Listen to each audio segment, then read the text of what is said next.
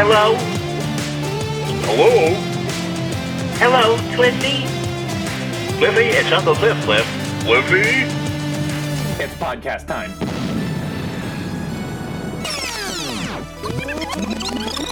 And now, the Birthday Boy Podcast. Full stick of butter. Cliffy, it's Grandma Cliff. Give me a call at your convenience, okay? Cliff, this is your Uncle Cliff. Here's the host of Birthday Boy Podcast, the one and the only Johnny Boy.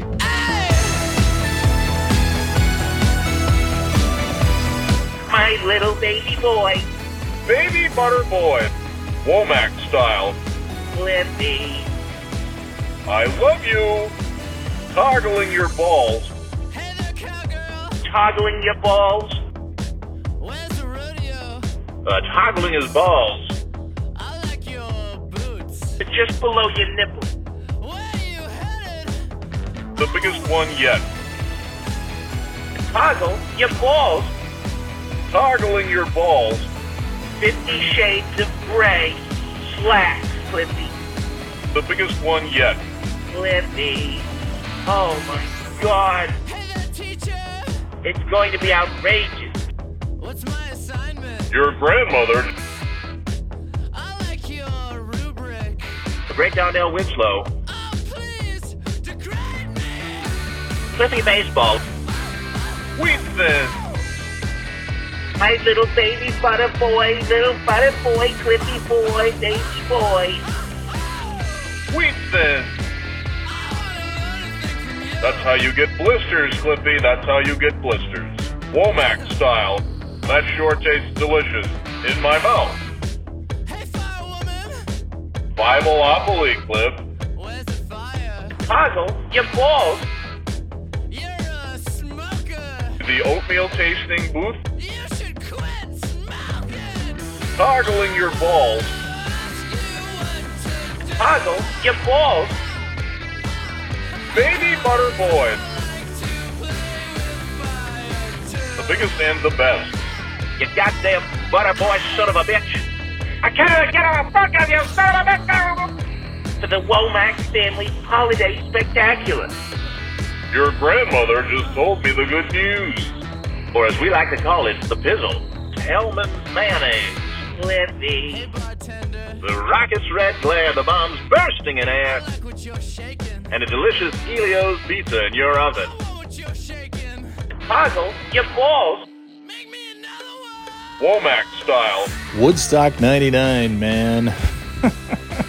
I feel like it's enough. How much more can you talk about this thing? I'd guess a lot. The 20-year anniversary would have been 3 years ago, which I believe I talked about it on the podcast then. I did. I don't believe I know for a fact I did.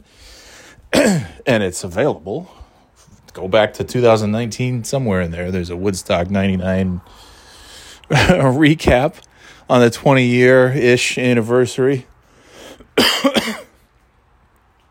Still some lingering COVID, but as you can tell, I'm not sounding like this like I was last week and through the weekend and all that good fun stuff. Really fun.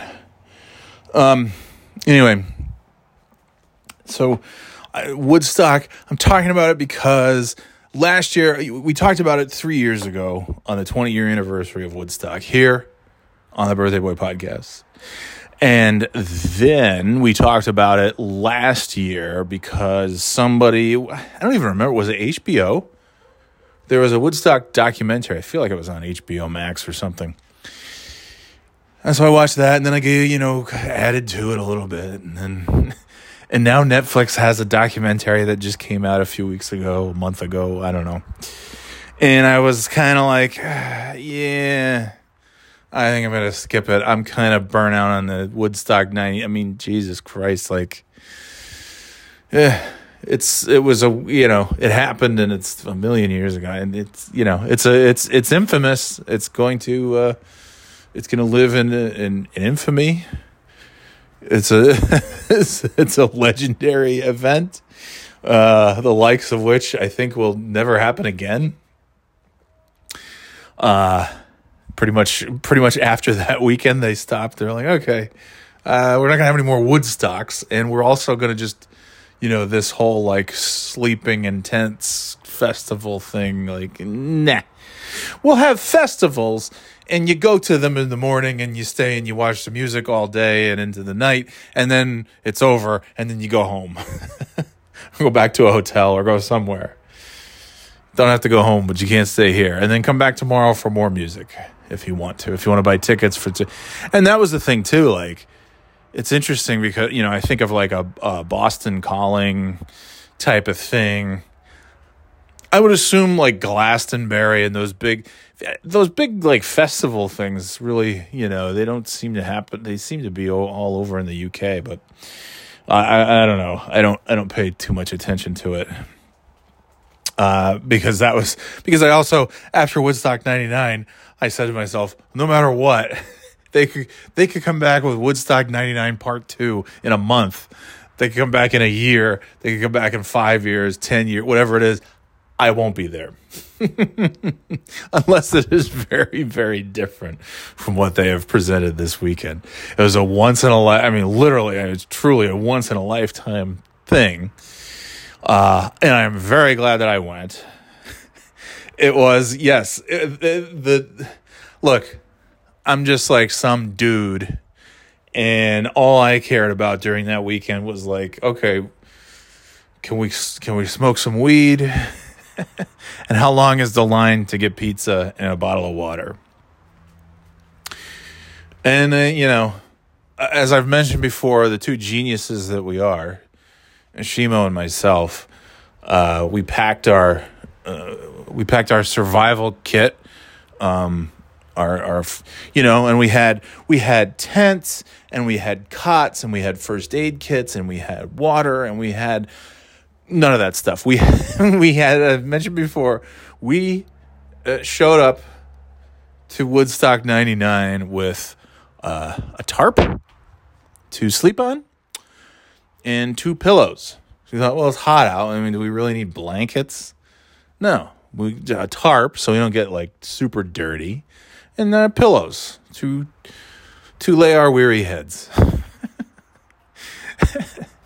upon which to lay our weary heads. And as I mentioned, I think between the two of us, we brought somewhere between 6 and 8 Lunchables, which was supposed to be our food supply for the weekend. I think it's interesting. They're talking about like, oh, they took so this thing called Trainwreck. It's a Netflix documentary on Woodstock, and I said I'm not watching it. Shimo texted me a few weeks ago. He was watching it. And he said, "Yeah, I watched it. It's nothing new." And I'm like, yeah, I mean, what new spin can they have on it? Like, it was very expensive. It was insanely, unbelievably, oh my gosh, I'm inside an oven hot the whole time. There was a ton of music. Many of the biggest acts of that time were there. There were a ton of people. And by the time it was over, people were really pissed off. And I kind of appreciate the Netflix one, because the HBO one, or whatever the other one was, is like, yeah, all the white dudes got stirred up into a riot thanks entirely to Fred Durst. Which I think is like, and this the Netflix one still talks about, Fred Durst. I'm like, Fred Durst. I think whatever about Fred Durst, but at no point any of my anger that whole weekend, there was no point where I said, I was pretty happy, and I heard that Fred Durst come out and talk about breaking stuff, and now I'm really, really angry, and I'm a white dude. And I should get my way, and I'm going to try. No. Nobody's.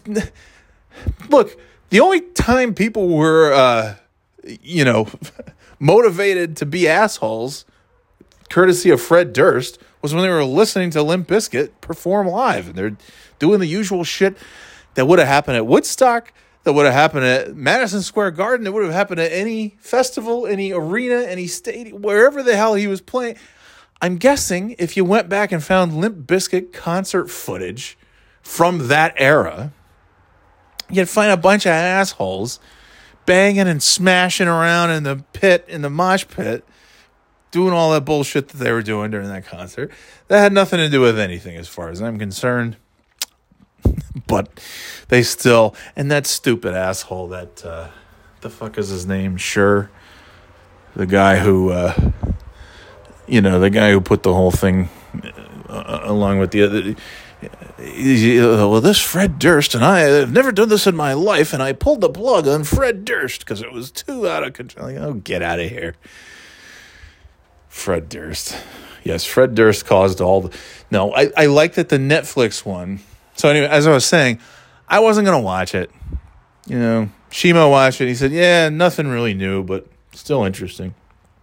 I said, yeah, I don't think I'm going to watch this one. I'm kind of Woodstocked out. It's been 23 years at this point.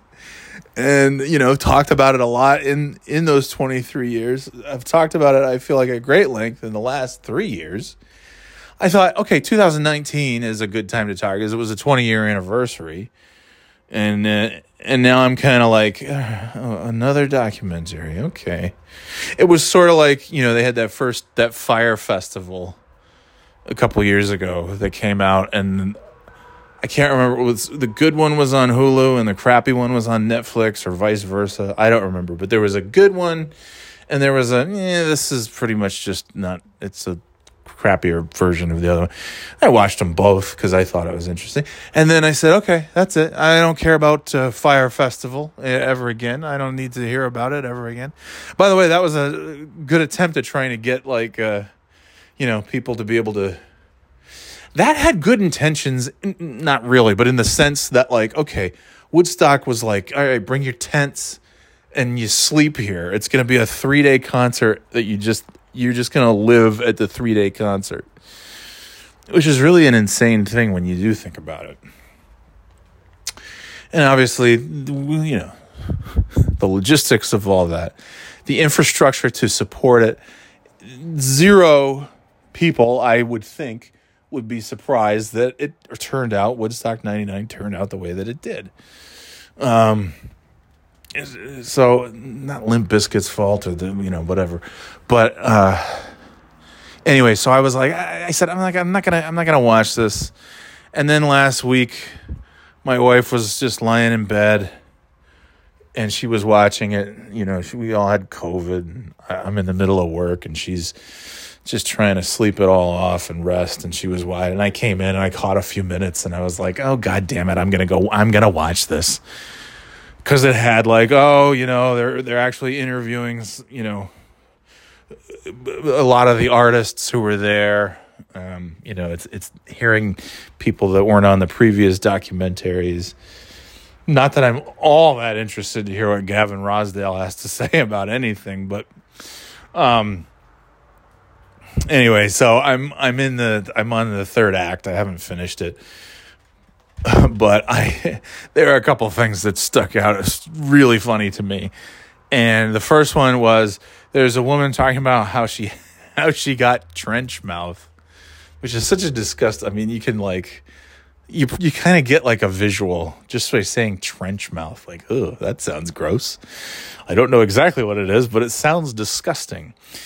And she was talking about it because they were showing the communal water fountain area where you could just go and, there was kind of like a circular trough kind of thing. And then a fountain of just water, kind of spritzing out of it, shooting out of it. And you go and I'd hold my water bottle up and the water would, we just pour the water in and okay, now I got water and I didn't have to pay $4 for it. That's good. Because I don't know how many more $4 bottles of water 19-year-old me in 1999 can afford when they're normally 60 or 70 cents at a gas station. And,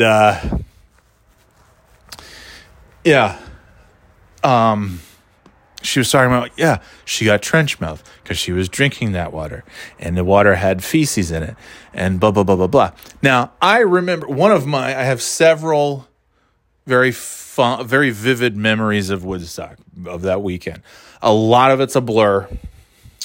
A lot of it's like, I just, there were a lot of, I had to go and look at the set list, and I was like, wow, they were there? Oh, yeah, I guess they were. Yeah, okay. There's just so much shit that, whatever. And I also remember I spent a lot of that weekend agonizing over some pending eBay purchases, some eBay auctions that I had placed some bids on for some Transformers, for some old Transformer toys, and some wrestling figures that had eluded me all these years. And so I was like, yeah, shit, I hope, God, I wish they had set up like some kind of internet station here at Woodstock so I could go check my eBay, make sure that nobody's outbidding me. Oh my God. That was like my big thought during that time. So anyways, but one of the very vivid memories that I have is after a number of purchases of $4 bottles of water, it's like, okay, I can't, this is getting real expensive real fast. I'm just going to fill up my water at the thing here, at the fountain. Like, why go pay for water? They've got perfectly good free water just pouring into this communal fucking pool. Where all these kids and their hands are dipping their bottles in, and and I remember taking that first swig after the first time I filled my bottle up with water on a Saturday, probably. I don't know, or Friday afternoon. I really don't know. For all the things that I'm good at remembering, like the timeline of Woodstock is very difficult. Probably because it was so fucking hot. I couldn't wait to get out of there. Even though I was enjoying the music and all that stuff, I was like, okay. Anyway, so I took that first swig after the first time I filled my bottle with that water from the fountain, and I almost threw up. I'm not even exaggerating. I remember taking that big gulp, and I was just like, and it was a long, right? And like my taste buds it took a few seconds for my brain to get the message, and once it did, I was just like, whoa. And it was so vile. And I was like, oh my God, I feel like I'm drinking, like, I don't know. I feel like I'm drinking farts.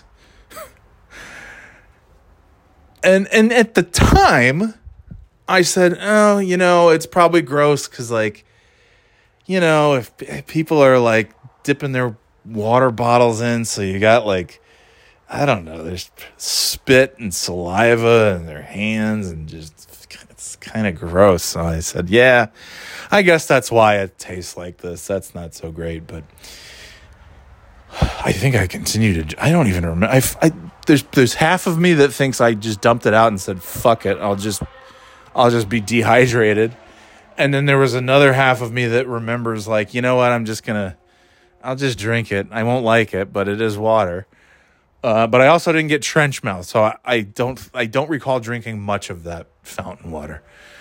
I feel like maybe what I did was go and purchase a water and then just took like a small sip every hour. I don't know, but anyway. Then when I watched, this was not in last year's documentary, on the Netflix one, when they're talking about how the local health inspector every night would, they'd sample the water, make sure it was clean. And then they took a bunch of samples and put them in their little petri dishes and left them overnight, and then came back the next day and said that before they even looked at the petri dishes, the stench was like overpowering. And I totally believe that, because I remember the taste of that water. I remember the stink of that water, and thinking like, okay, well, it's either this or pay $4. So I guess I'll just drink this shit water. Of course, I was too naive. I didn't think it was shit water. I thought, well, I get it. It's pretty gross. And then as I continue to think about it, it's like, oh my God, what if people were like, you know, they're too impatient for the shower and they're bathing in this thing, which is, yeah, that's, as you see the footage in the thing, it's like, yeah, they were bathing in it. And so that really, I was watching her last night, and he's talking about, yeah, so we the health inspector's talking about, yeah, we took the sample and put it in the thing, and then came back to the office the next day, came back to the lab the next day, opened up the door to go see what the Petri dishes look like, and the smell was overwhelming, just so disgusting. And then, then all the Petri dishes, all of the water samples had, you know, fecal, it's just shit water. It's shit water. So when I think about it now, it almost makes me gag, because I can recall the taste. I can recall the sense. There's no way after I took those first few sips, I mean, I just was like, ugh, I'm like gagging now. But I just thought, yeah, I can't, I'm not going to, I'll just be dehydrated or whatever. So seeing that on the documentary really put a whole new layer of disgusting on that memory of these guys testing it and saying like, yeah, it's basically just a bunch of feces in that drinking water. Oh, cool.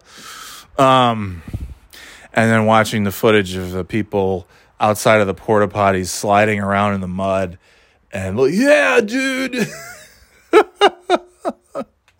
Oh my God. It's a mud party, dudes. As kids in 1999 talked like. Cowabunga, dudes. Surf's up. Everybody in 1999, we all talked like Michelangelo from the Ninja Turtles. Oh, but it shows the footage like, yeah, man, mud surf, mud slide, whatever you fucking mud swimming, mud slide, and it's like, dude, all that, it's making me all that muddy water, quote mud. Yeah, sure. It's I guess it's mud in the academic sense. But you realize like you're swimming and surfing, body surfing, sliding face first into the mud that is literally between the porta potties. What do you think you are sliding around in? Oh, you're not thinking, because everybody's just fucking stoned out of their mind, drunk out of their fucking gourd. Yeah, but I do remember that, and how muddy and all that stuff, and thinking like, wow, man, that's not like, I get it. They're kind of trying to recreate like the other Woodstocks where it was, you know, there was some rain and the dirt it was actual mud, which is still pretty gross, but, you know, it wasn't feces water per se. And I remember thinking, yeah, these fucking guys they're just sliding around in shit. Like, how do they not know that they're just sliding around in shit? It's disgusting. And you'd see, you know, and then you'd see later on, like throughout the rest of the weekend, you'd just see people with like, you know, dry, quote, mud caked to their face and their chest and whatever. And you're like, oh my God, that's just poop. That's just like a poop man walking around, poop face. Yay. Between that and as I've described before, one of the other vivid memories, which was partially a happy memory, partially not so happy, was sitting down with these girls that we met, and we became fast friends with them because they had Pringles chips and they had snacks and they had, oh my God, you guys have food? Can I have a Pringle? And they're very nice, very sweet girls, and they're like, yeah, sure. I had a Pringle, and then I took another and another and another, and I'm like, I'm sorry, I'm eating all your Pringles, but I don't care. I'm so hungry. Because it's like a 2-hour wait to get a slice of pizza for $90. That wasn't that much. It was like $87 for a slice of pizza. Ha. So yeah, I mean, there wasn't a lot of eating. Wasn't a ton of drink. I mean, once we plowed through those Lunchables, on night one. Like, okay, well, we did not plan very well for this at all, did we? I mean, it's just the stupidity is like, wow, man, like we didn't even fucking. But like I said before, it worked out because as soon as we put our heads down on the pillow, it started raining, like almost instantly as we got down on our tarp and put our heads down on the pillow, and I'm just kind of lying there like, all right, this is actually kind of weird that we're just sleeping on this fucking thing. And then, oh, what was that? Oh, water. Let's look up at the sky here. It does look kind of cloudy, and there's more drops and more drops. Okay. But thankfully, as I mentioned before on previous Woodstock-related episodes, I mean, Joe was driving, and yeah, somehow, some way, we just got like an unbelievable parking spot that was super close to the entrance. I mean, as super close as you can be. Still a considerable walk, but I mean, it was the front of the parking lot, essentially. We could have had a lot more walking if we didn't find that spot. And so that worked out. So we slept in his car. I remember, he sat in the front driver's seat. I sat in the front passenger seat, reclined. And, I would equate those nights of sleep to, any parents out there know what it's like. The first night in the hospital after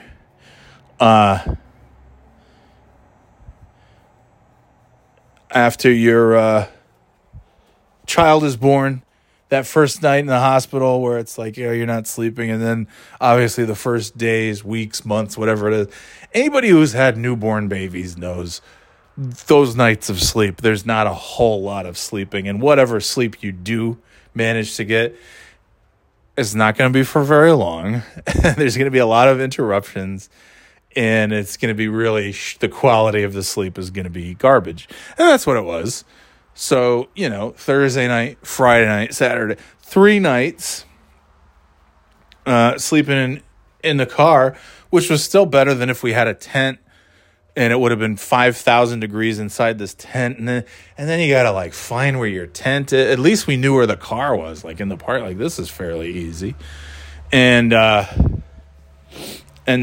tent, so it ended up working out. And occasionally, we'd flip on the air conditioner and get cooled off. And then of course, around 6 o'clock or so, you'd wake up because the sun would already be beating down on your face. Oh, man. I think in retrospect, that's the only thing is like maybe, you know what? But I wouldn't have done it. I was going to say pulling out of that parking space and then backing into it instead. But you know what? The risk of even like being out of that parking spot for a second would not have been worth it. So it's all good. But man, oh man, yeah. So anyways, so that's, and my point is, okay. Limp Bizkit sang a song about breaking stuff. That song's impact on the events that happened at Woodstock is pretty much non-existent as far as I'm concerned. Despite what that fucking asshole Shearer would have you believe. Oh, it was Fred Durst and his wild rock and roll new metal antics. Oh, shut up. Because you know who else had wild, like every band there. You had Limp Bizkit, and you had Kid Rock, and you had Metallica, and you had Korn, and you had Rage Against the Machine, just to name a few. Like, Insane Clown Posse. I mean, like, what do you think is going to happen? There's, people are going to go crazy for just one of those bands. I think those are not easy. You're not going to hear any of those bands, I don't think, playing in your dentist's office. Then you're going to be piped into the psychiatrist's waiting room. a little corn to just soothe you before you go in and talk about your anxiety and your stress and all that. Yeah. But anyway, but again, yeah, I mean, in the sense that like fans of that music are probably, they want to party, they want to drink, they want to smoke weed, do drugs, all the crazy stuff. It's teens and early 20s, that kind of thing. And yeah, so of course you're going to have that element. But you know what? You could have put anybody in that weekend, in that stupid air base thing for 3 days. And not to say that everyone, if it was like 3 days of Lilith Fair, would they have burnt down the place? Not likely. But I also feel like Lilith Fair, I feel like Sarah McLachlan would have been like, hey, maybe don't charge $4 for a water. That would have been, that's actually kind of a funny premise to me. Like if they had like, if Lilith Fair did like a 3-day Woodstock type thing, and the same shit happened. And it's, and it's just, 95% women, but they're doing all the same shit, just breaking everything. And obviously wouldn't have happened. I think that's kind of a funny premise. What do I know? Anyway. Oh, shit. I got like 5 minutes here. Yeah, you had music that's very, whatever, high octane, sort of high adrenaline, whatever, ragey, rebellion-y, blah, blah, blah. Not so much like, 1969 with this like folk music and all that shit. So like, okay. But you've got, you got all that stuff. But here's what you have that's actually causing people to want to fucking break everything and burn the place to the ground and throw trash everywhere and throw bottles up on stage and all that crap. You got tickets that were, whatever, $165 or something like that. Okay, that's a lot of money. It's a lot of money now. It was a lot of money then. If you're 19, if you're like a freshman in college, that's really a lot of money. That could be like a week's pay, for some of us retail people, or, it's no joke. It's no small sum. So you got that. And you got the fact that you can't bring your water in. And, okay, well, that's all right. You buy some water. Oh, but we need money. Okay, we'll go to the ATM. The ATM is the longest. They talk about the porta potty lines and all that stuff. Sure. And the shower lines. Yes. I remember seeing lines for everything. Lots of lines. But I'll tell you, I remember that ATM line because they didn't have a hell of a lot of ATMs. And that line was no joke either. So, okay, you want something to eat? You got pizza and fried dough and fucking, real good stuff. Good stuff for hot weather, hydration, good for your body. It's just pizza. All I remember eating was pizza and that girl's Pringles. I don't know that I had anything else besides that. But anyway, you get pizza. You got to wait 1,000,000 miles long line to get pizza. Another 1,000,000-mile line to get to the ATM. And that sucked too because I didn't have a debit card at that point. I didn't have an ATM card. Shimo did. So and I brought a minimal amount of money because I fucking, just like most of us, bringing Lunchables. I think we all underestimated what we were in store for. I think that's the thing. They didn't really tell you. Okay, you got your ticket. Now you're in. You get your little bracelet. You're in for 3 days of music, and shit, I got 2 minutes. And you're waiting an hour and a half to get to the ATM. Then you're waiting an hour and a half to get a pizza or a water, and then you finally do get there. And it's like, holy shit, I just somehow paid like, we just somehow paid like $30 and we each have a water and a slice of pizza. What the fuck? And, we probably need to eat more than just a slice of pizza in the next 3 days. And so it's 100 degrees. I do remember just how hot that was and how hot that felt, and just like, oh my God, I'm going to die. This is the worst. This is truly the worst. And there weren't any real places to get shit. I remember going into I forgot about the crappy, they had like a movie theater for a screening. One of the hangars was, they had stupid films showing, which there were like 20 people in there because, like, who cares?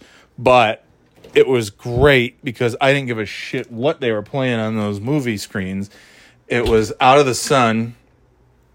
There wasn't a huge crowd of people in there. And I just remember, sitting on the ground inside that hangar while the movies were playing. Does anyone in this house know, and I'm speaking mainly about my kids, not know how to close a cookie thing? Well, you know what? I can't do it either, so I can't blame them. Anyway, I gotta go. But yeah, we cooled off in the fucking movie theater where they were playing shit movies that nobody cared about.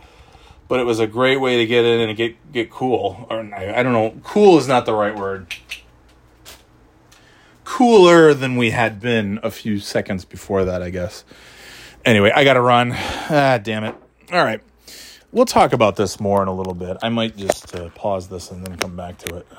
Yeah, that's probably what I'll do. Okay, let's pretend like we're taking a little commercial break. We'll be back on the Birthday Boy podcast right after. I don't know when I'm going to resume this, but soon enough. And we'll talk more about Woodstock. And that's my only point, really. Maybe there's nothing left to say. You have 3 days of no sleep, $4 water, expensive food, long lines, huge crowds, horrible conditions, porta potties, disgusting, water. The free water that's coming out of the fountain is disgusting, and now we know it's filled with fucking feces. So by the time we got to Sunday night, and also we're talking about like, hey, is there they did mention in this in the Netflix thing, like the surprise. Well, Red Hot Chili Peppers is the last official act, but we'll see what we had. Like, what kind of fucking only this Jerry Sher, whatever the fuck, I can never remember his name. Only this asshole would be so stupid as to think that, like, okay, after Red Hot Chili Peppers, we're going to play a video of Jimi Hendrix. Won't that be a cool surprise?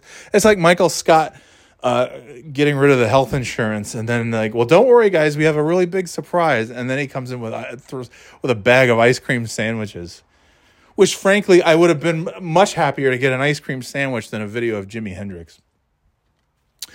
Anyway, if you want to know why they burnt shit down and smashed walls and wrecked everything and littered and didn't give a fuck, it's because they price gouged the shit out of us. Total fucking greed. Total fucking bullshit. And people were fed up with it. And they wrecked the place. Good for them. I didn't do it. I didn't take part in it. I'll tell you what, though, as a 42-year-old whose soul has now been crushed by the weight of the world, if I were there now, I'd be burning the shit out of that place too. All right, gotta go. Talk to you in a bit. See ya. So, when I said talking in a bit, I guess that really meant, sorry, I'm eating a cookie. Seeing as how this is my podcast, I guess I could have just eaten a cookie.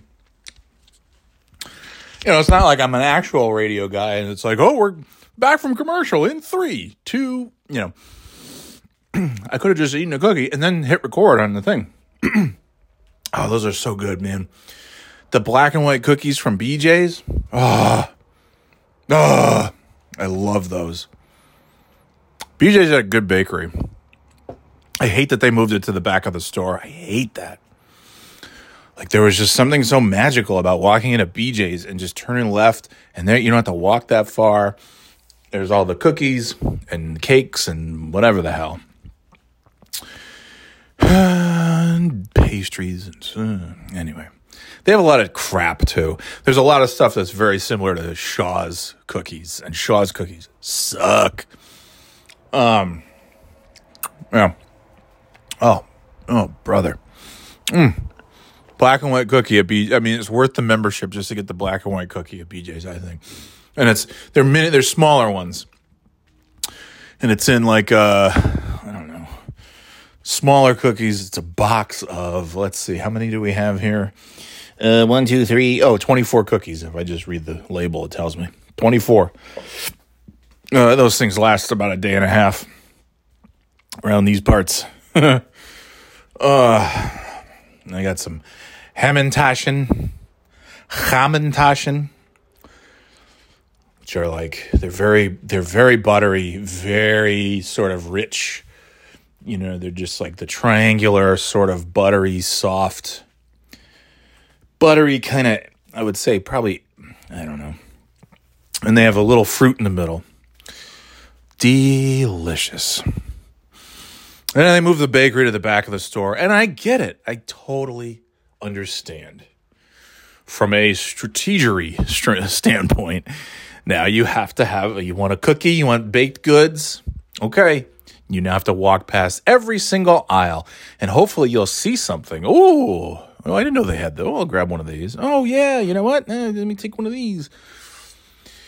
Not this guy.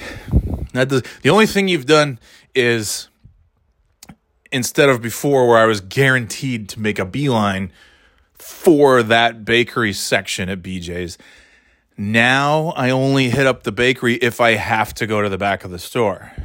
So I'm saving money. I'm spending less money at BJ's. So good job. Oh, you did some studies. Did you do some analyses? Did you plug away at some models, some forecasts? Did you have some test runs? And well, sir, on average, if we move the baked goods to the back of the store, the average customer is likely to spend $50 more, or some bullshit that makes, a dopey executive making millions like, oh, okay, let's do that. I hate it, man. Costco, they all switch their shit around. Sam's Club, I have no idea because we're relatively new members. I don't go into that one. I really just use it for the gas station. And I go into from the get-go, Sam's Club just confuses the shit out of me. It's like a weird shape. Costco and BJ's, you have basically an aisle, 1, 2, 3. There's really like 4 aisles heading from front to back. And then there's a bunch of aisles, a dozen or so, or whatever it is, that, intersect the 4 long aisles that take you from front to back of the store. Costco, same thing. BJ's, Costco, it makes sense. It's a straight, it's Manhattan, right? It's a grid. You go into Sam's Club and it's just like, wait, you walk right in and then you have to turn right and go in a weird sort of way. You're like corralled in a strange path, and then you're just kind of in front of like just a shelf, and it's like, okay, so if I go to this way, what is that? What's down there? And it's just like, oh, that's dog food, soap, and motor oil and juice. I don't know. Stuff just doesn't make any sense to me at Sam's Club, but I know where their bakery is, so I guess that's all I care about. I know where to get chips and baked goods. Isn't that what we're going to these places for anyway? At least that's what I'm going for. But Costco just moved their shit around. It's like, come on, guys, what the fuck? Enough with this. We got to move the store around because the study tells us that we're instead of making millions and millions and millions of dollars, we could be making millions and millions and millions and millions and millions of dollars.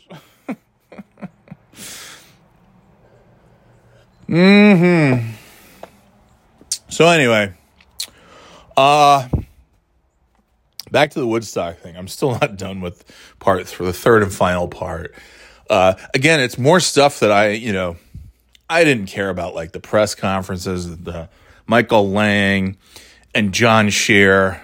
Now I've actually finally remembered their names after 20 some odd years. And Michael Lang just died after they filmed the Netflix thing.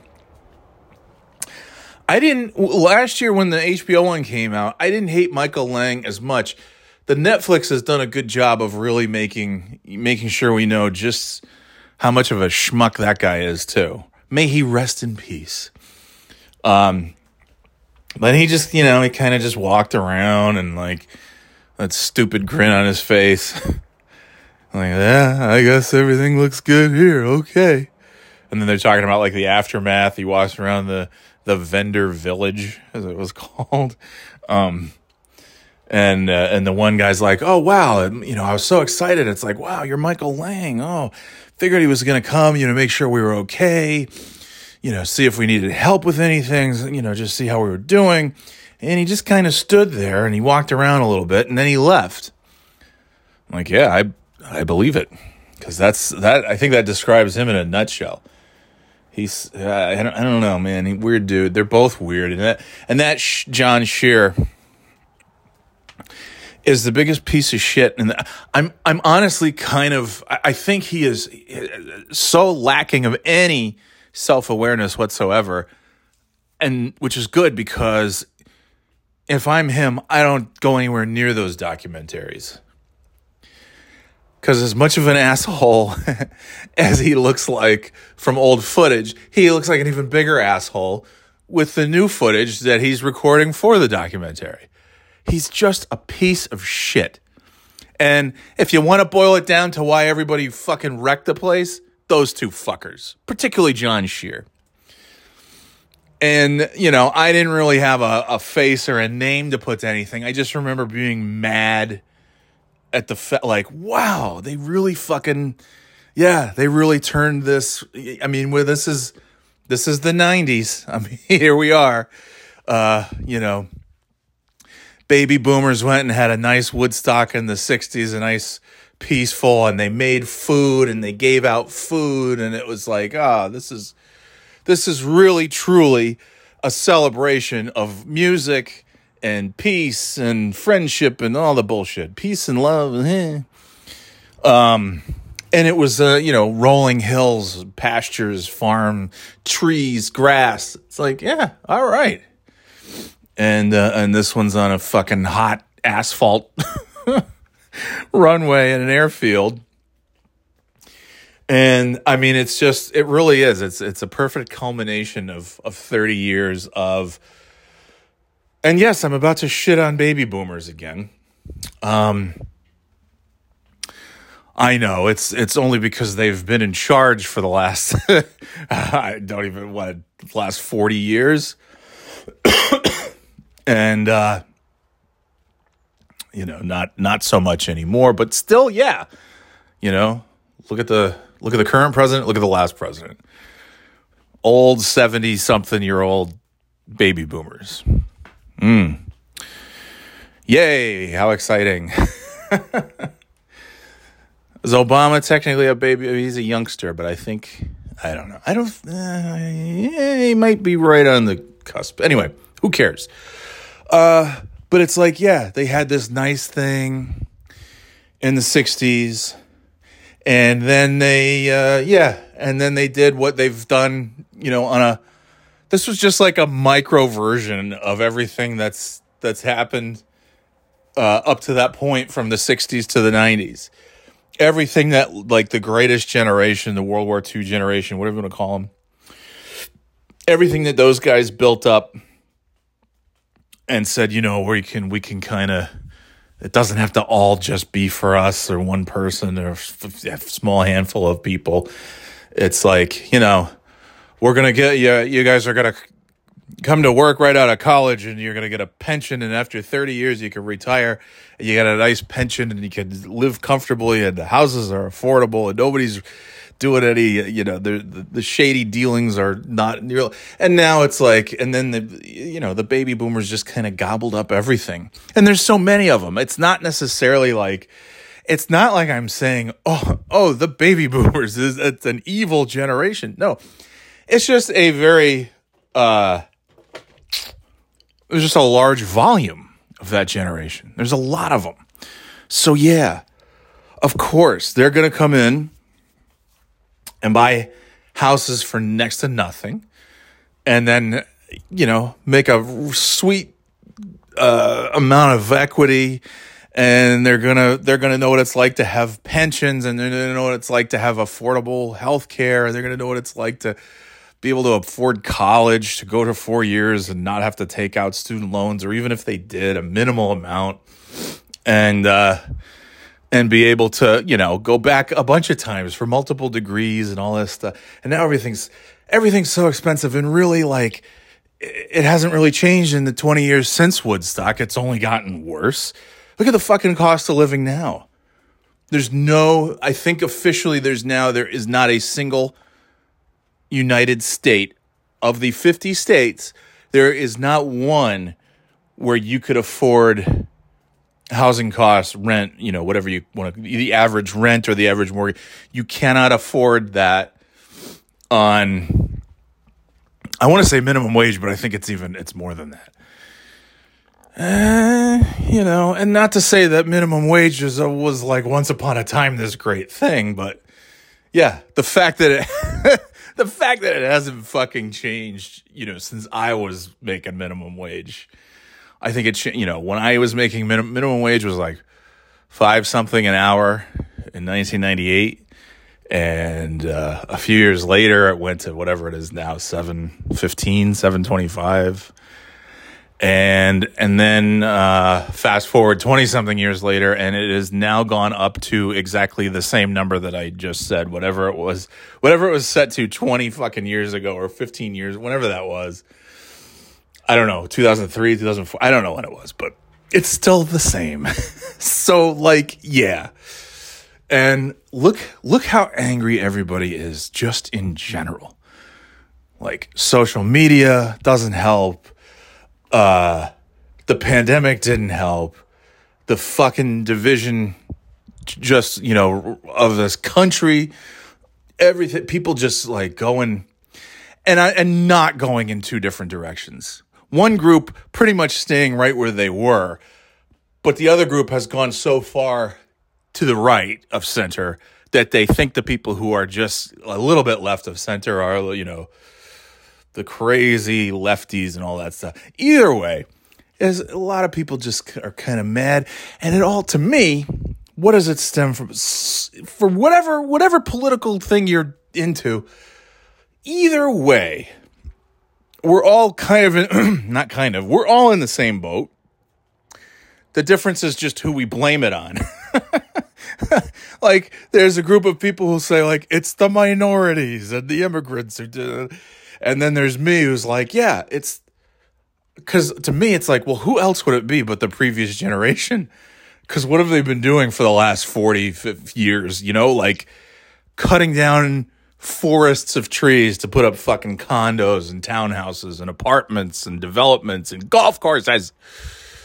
Like golf courses look really nice. There's too many of them. Who's out at the golf course? Retired people. Who's retired? Baby boomers. Who was playing golf and building up those nice houses and knocking down those trees? The previous generation.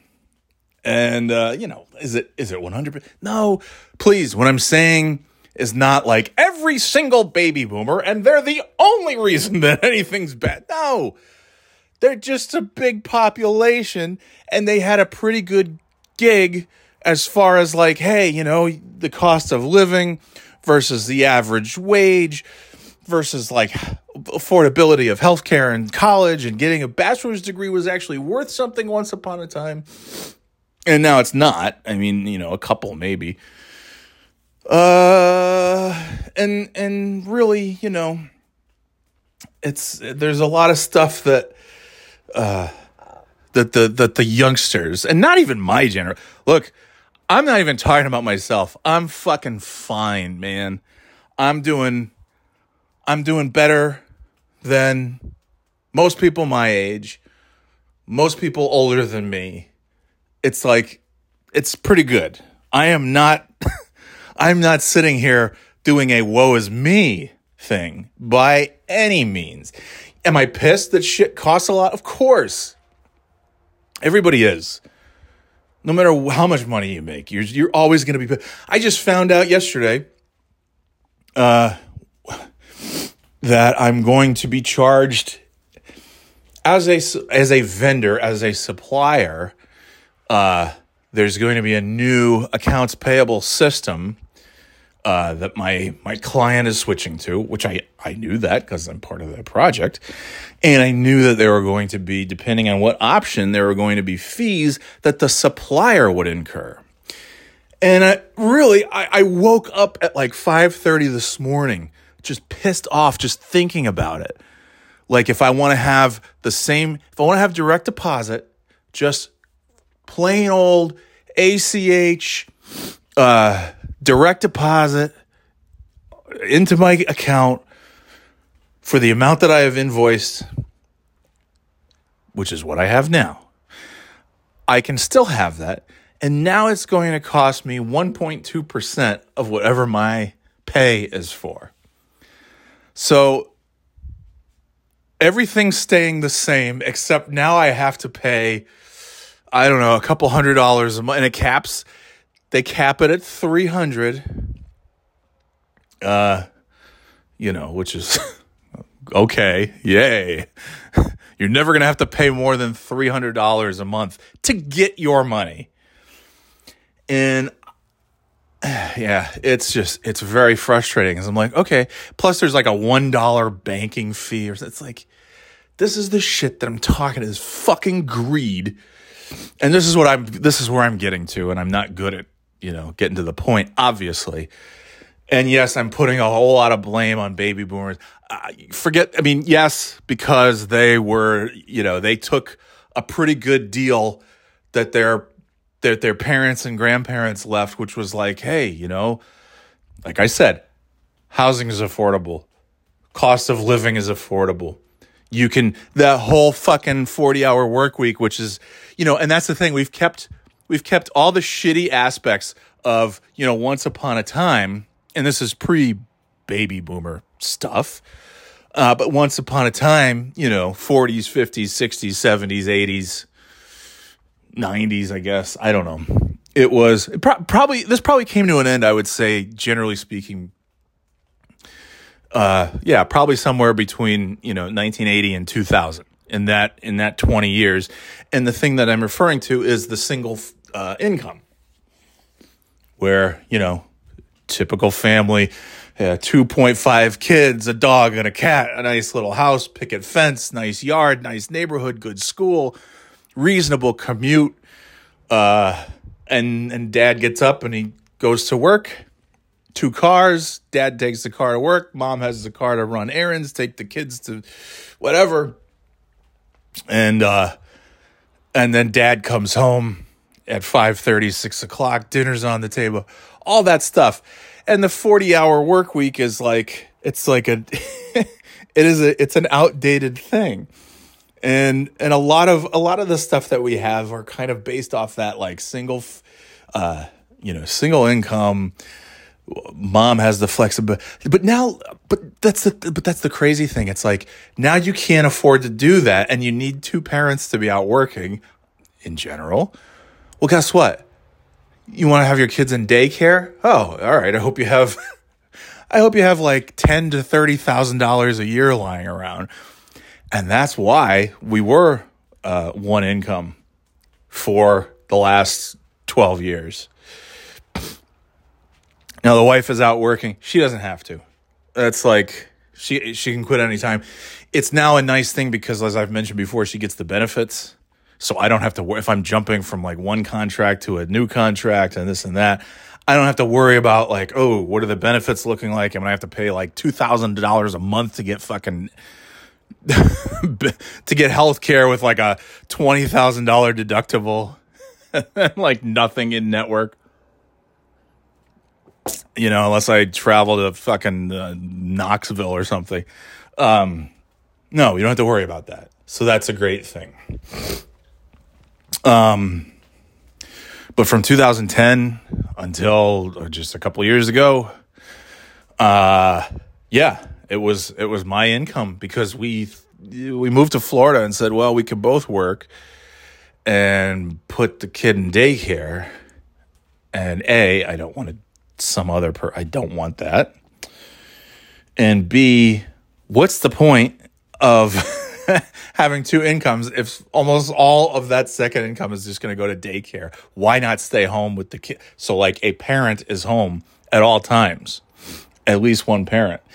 And as I said, you can always go back to work and make money. Your kids are young once, and that's it. So no regrets on that one.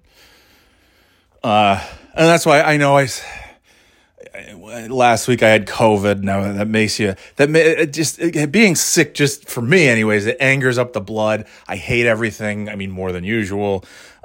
Everything makes me mad. And so I'm like, as Nate asked me a couple of weeks ago, hey, would you have, if you could go back, would you get your MBA? No, absolutely not. 100%. I don't say 100%. Because, even though it was way outside of my comfort zone and not exactly leading to things that I enjoy doing from 9 a.m. till 5 p.m. or well beyond 5 p.m. on a daily basis, it has given me a lot. It took a while to get that ROI. That's a fancy business school term. That everybody knows, return on investment. But once he got there, it's like, okay.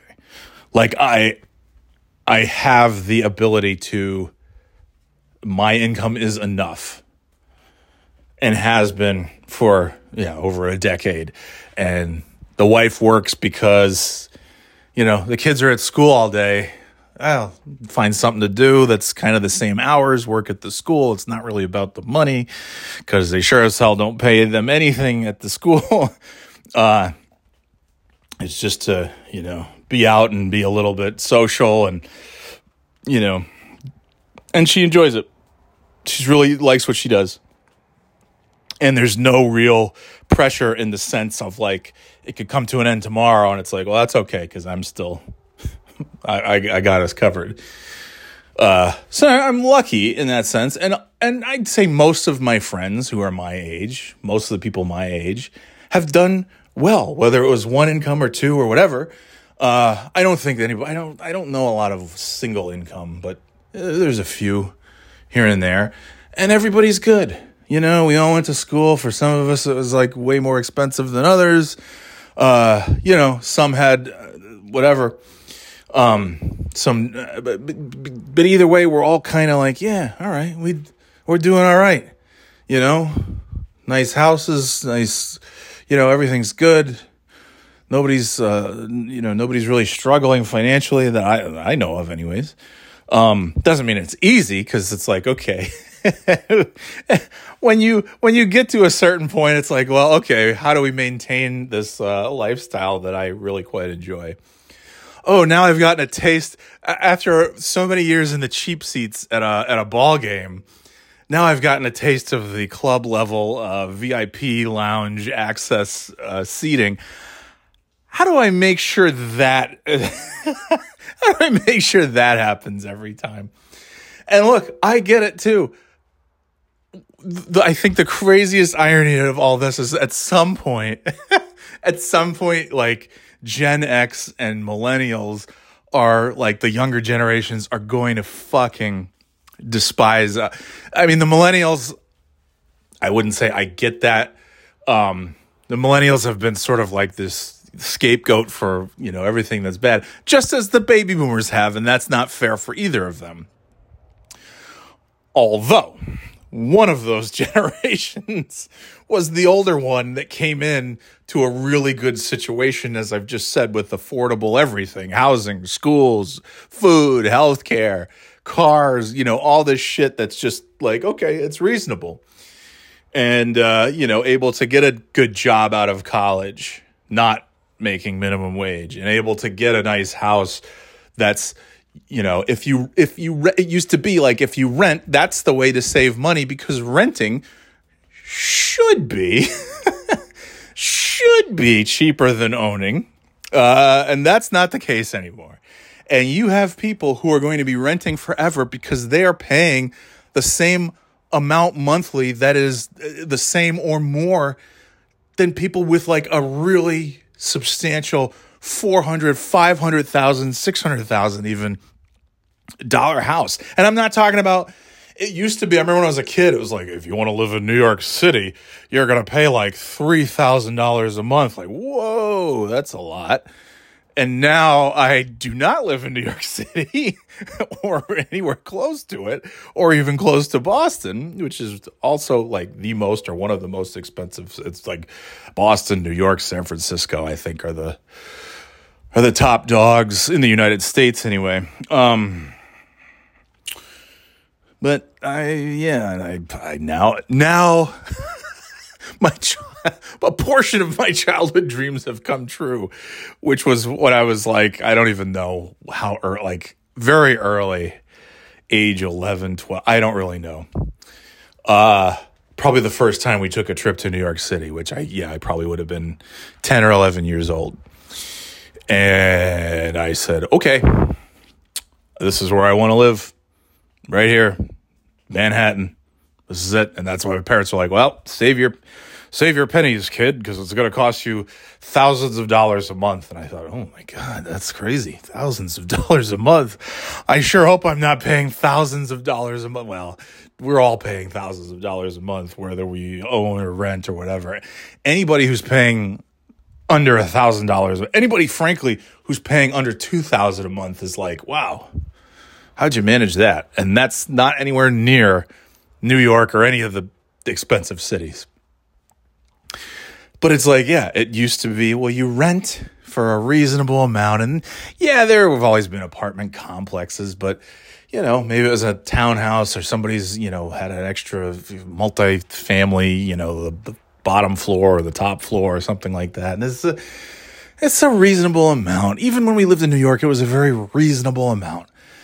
And it was enough that like, yeah, if we stayed here, we could save money. And now it's like, no, that's not really the case. If you're renting, you're probably going to be renting for a very long time because it's not less than the mortgage thing. It's just like fucking, leasing a car, right? It's like, it's so easy, even with like shit credit, you can get a considerable loan on a car, even if it has to be like through the dealership or through some shady fucking, 70% interest rate. It's like, oh, yeah. And then when you think of like the FICO score, I think FICO score is younger than I am. And all this stuff, all these metrics that have been produced in just the last few decades that just, make everything harder. And it doesn't necessarily mean people are less qualified. It just means they move the goalpost. I think that's the thing. The goalposts continue to be moved. And that is, to me, the root of why everybody's so angry. Yeah, and everybody blames somebody, right?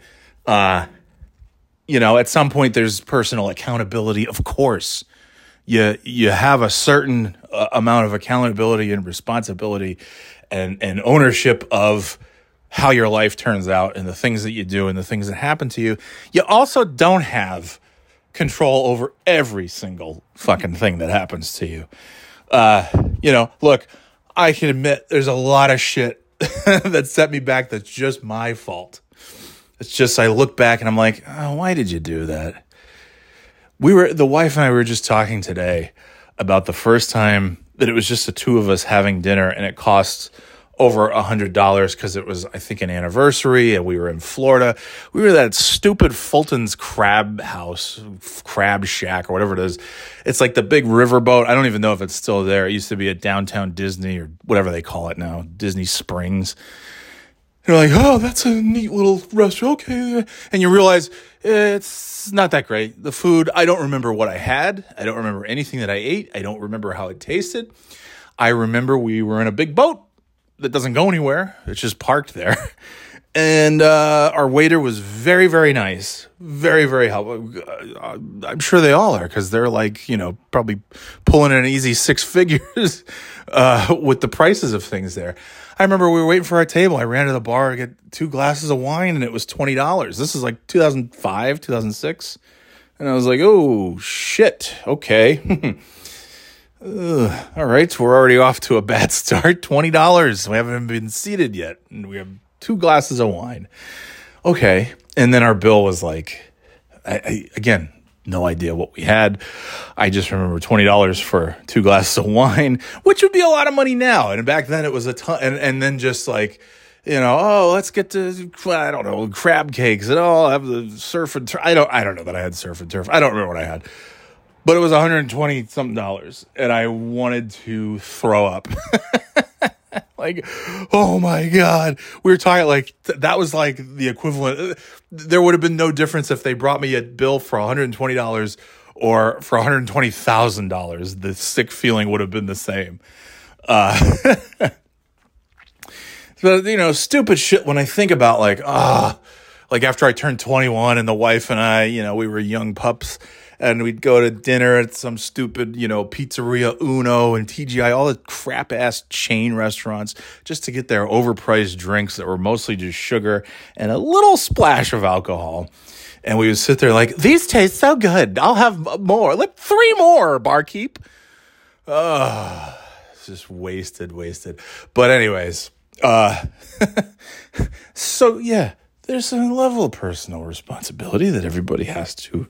You have to fucking acknowledge that at some point. But it is also tough to look at like, yeah, but also my generation, none of us got the jobs that we have now. I can't think of a single friend of mine or anyone who's my age who's working the job now that they had in the first year or even the first several years out of college. You go back to the previous generations, and that was more often the case than not. And, I think of like my parents. My mom retired in 2009. Now, it's different. When you're a teacher, yeah, I mean, the expectation is you're a teacher and you're going to teach forever. You're going to get your pension. But guess what? Nowadays, look at there's a teacher shortage.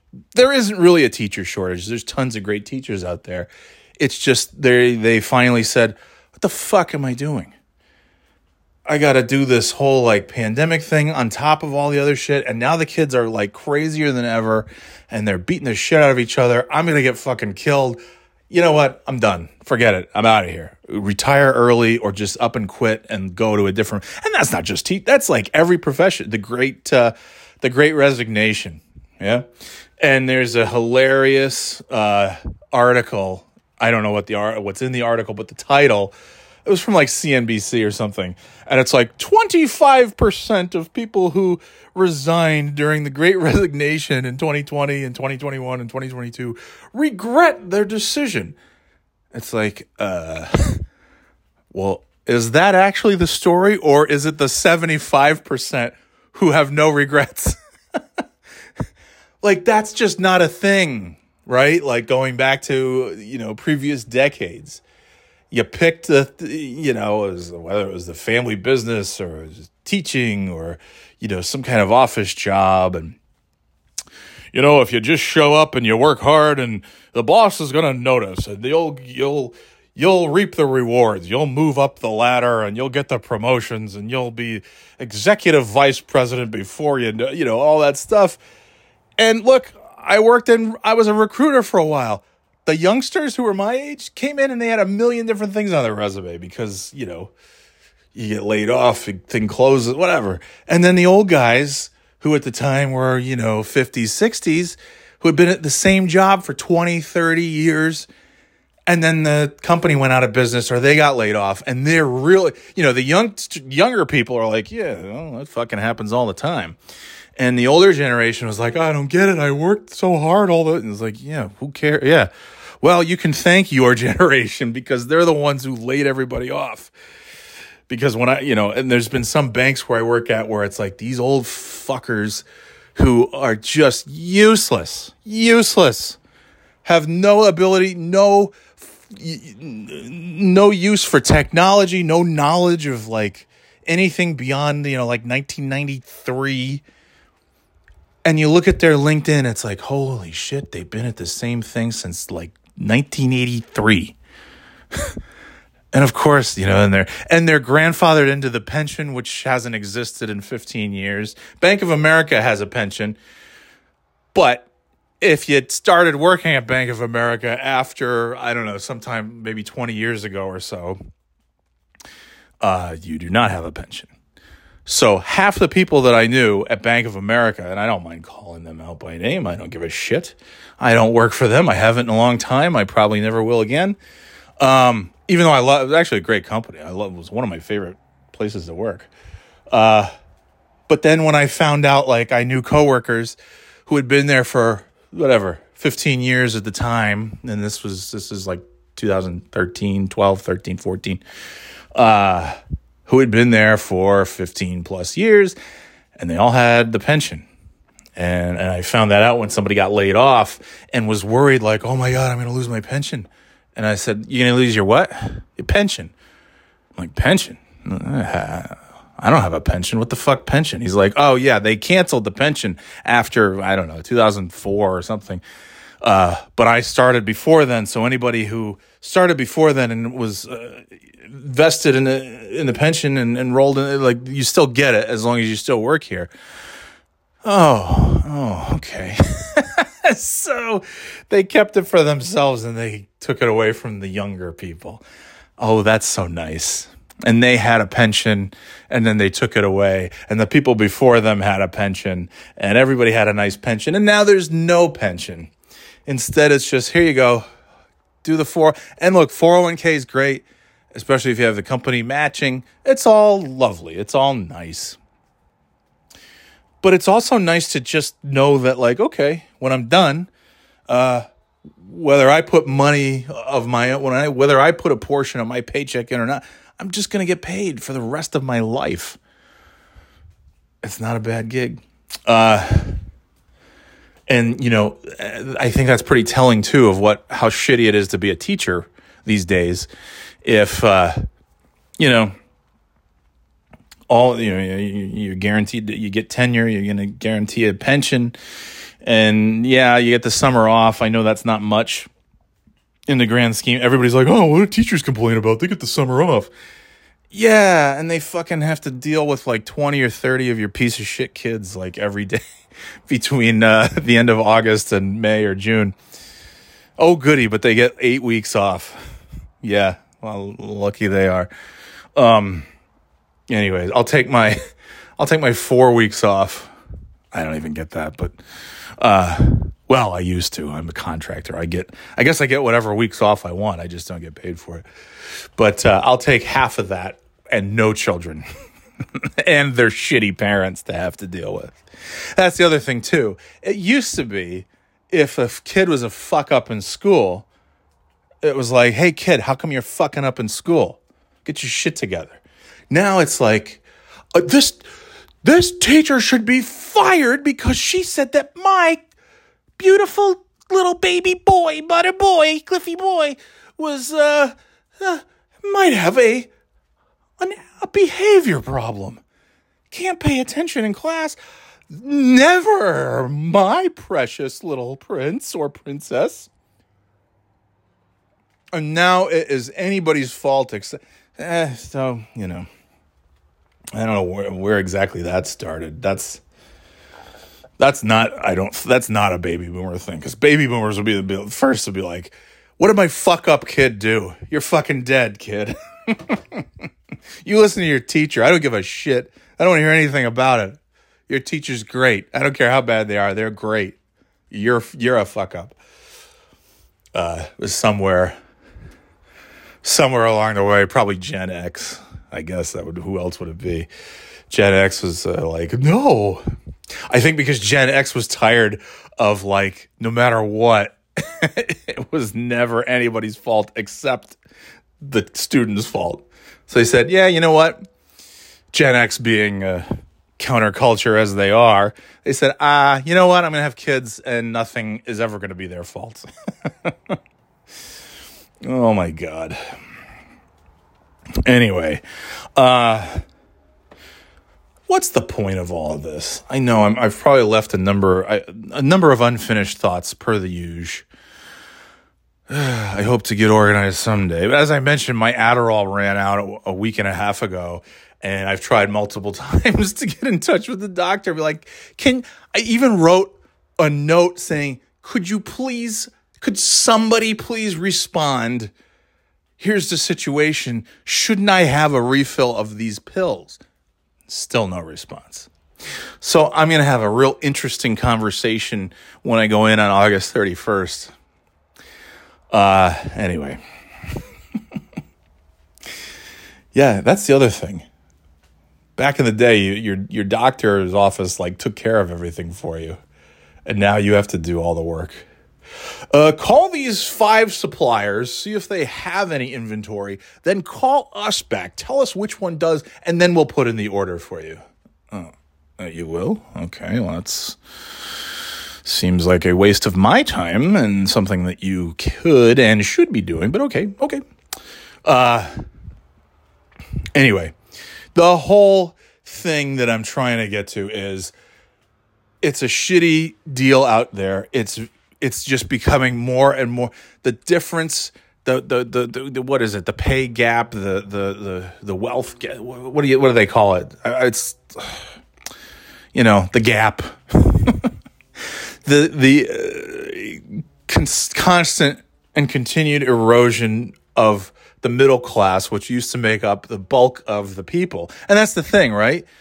Like, yeah, you're always going to have a group that's living in poverty. Sucks, but I guess it's always going to be there. And you're always going to have very rich people and the very, very, very rich people, the 1%ers. And when I was a kid, it was like, yeah, everybody's sort of middle class.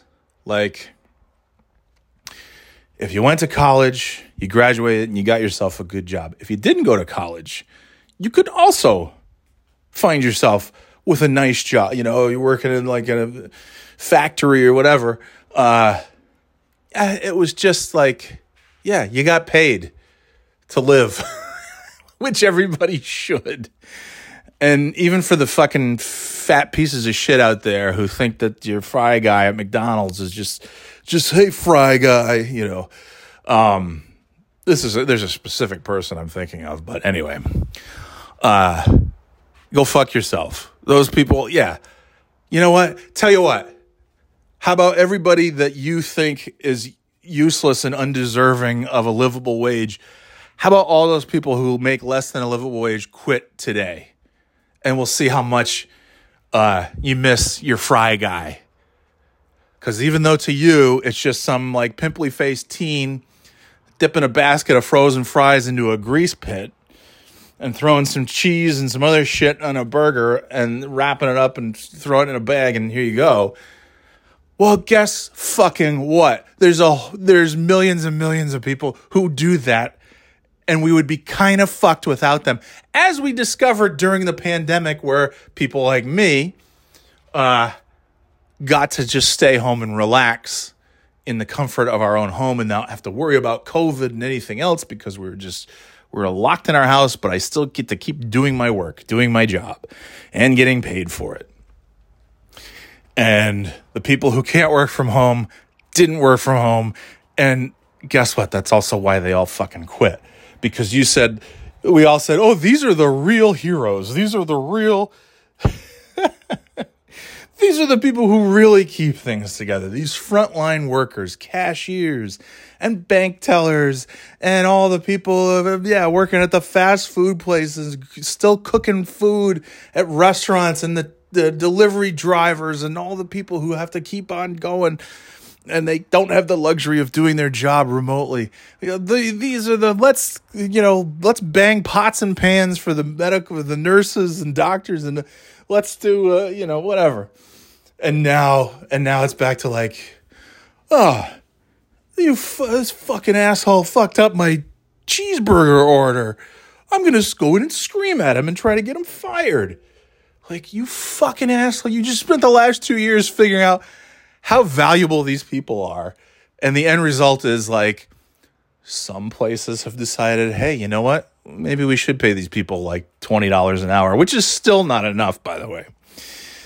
It's still not enough, but it's certainly better than $8.50 or $7.50 or whatever the fuck. And so there was some good that came out of it, but also not really. I don't think we learned anything. Because the fucking Whole Foods guy just retired or whatever. I don't know. What did he... how many billions of dollars did he make selling to Amazon? And he credits socialism as the reason why nobody wants to work. The guy made billions and billions of dollars. And his cashiers are like, you know what? Fuck this. We don't get paid enough. This place sucks. I'm out of here. Oh, socialism. No, actually, capitalism. I know you rich people love that capitalism, but it goes back in the other direction too, where shit ain't working out for your employees. You know, the real troops, you guys are the ones who can blah blah blah blah blah. We're not going to pay you. You're the most important.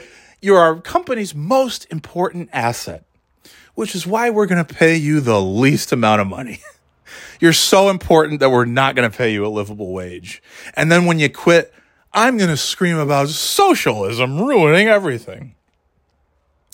No, fuckface. You couldn't stay competitive. And so your people went and found something else that could either make them happier or pay them more, or maybe even both. What was this supposed to be about? Woodstock? Holy shit, I've been talking for this long. Oh my God, I'm sorry. Anyways, so everybody's angry.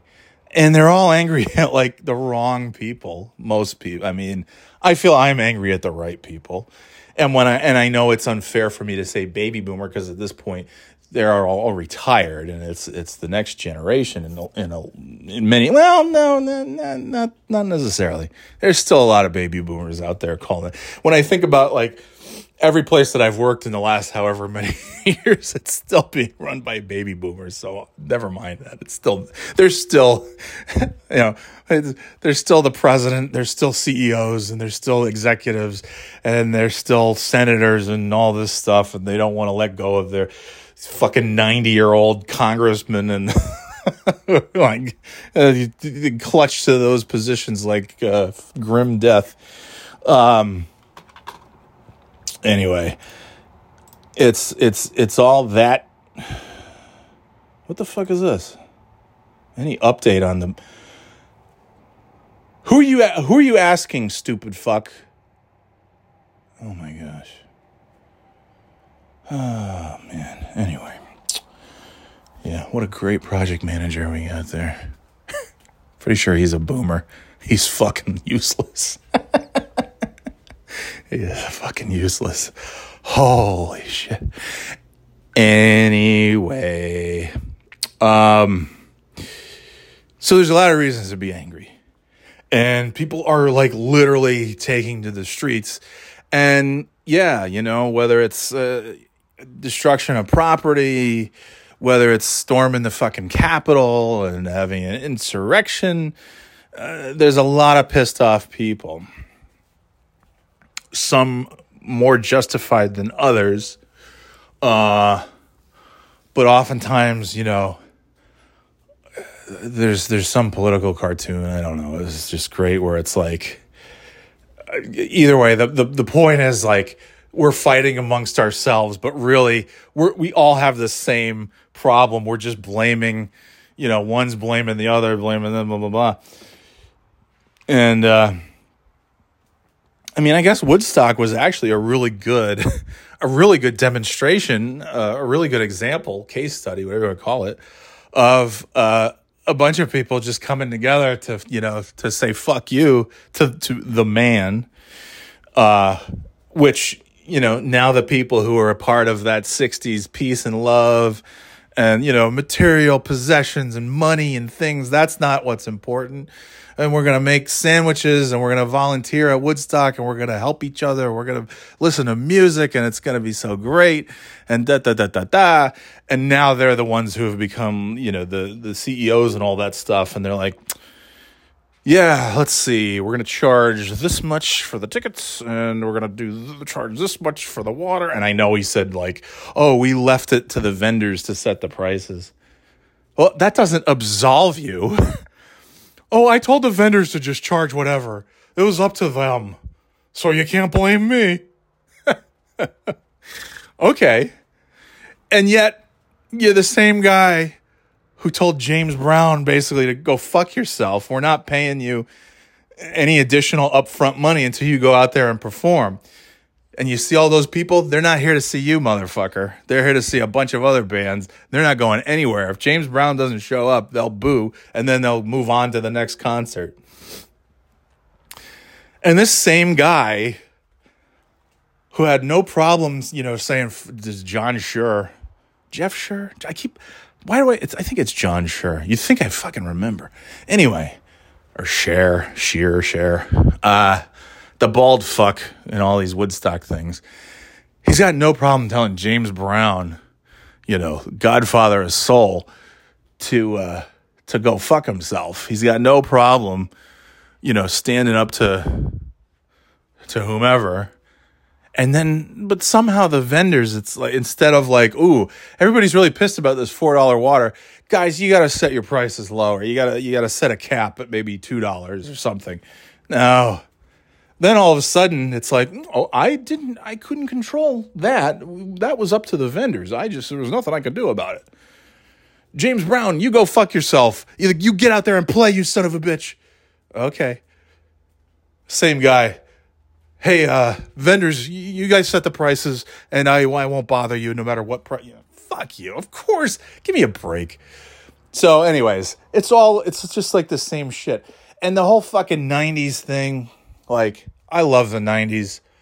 The 90s was a great decade. The last couple years, though, I was really very much ready for it to be over by the time we got to the end of the 90s. I love the early 90s. I love the mid-90s. Somewhere in 1997, 1998, it started to just get old. And, like, when I think about... listen, I'm still a registered... I shit on Republicans. I guess who's still a registered Republican since 1998? I'm just too lazy. I have to do something about that. But I decided I think I'm going to be a Republican because I thought, like, man, Bill Clinton has really like trashed up the place. I still have an incredibly low opinion of Bill Clinton. I think he's a piece of shit. And anyway, he's just a scumbag. And he was a big motivator for me deciding, like, I think I'll just be a Republican. Because the Republicans I knew was Ronald Reagan and George Bush, and I didn't know enough to know what pieces of shit they were. And I remember, like, I'm going to register as a Republican. Okay, I'll send this back. There's an R next to my name. And even though I very seldom voted, I think like once I voted Republican. Anyway, because then I got to see, as much as I hated, like, oh God, I wish the Clinton administration would just be over. Because, like, I just attributed it, again, this is like, just blaming the wrong person maybe to some degree. But, it was just like, it was Jerry Springer. And it was just like, everything just seemed so, like, just trashy by the end of the 90s. and like pro wrestling. And that's everybody can like, oh, the Attitude Era was the greatest era in the history of pro wrestling. Yes and no. Stone Cold Steve Austin, The Rock, Degeneration X, and a handful, Vince McMahon and the corporate, all that stuff was just, it was magic. It was magic. And you never knew what was going to happen every week. But after a certain point, it was just like, I don't know. You feel like kind of like grimy.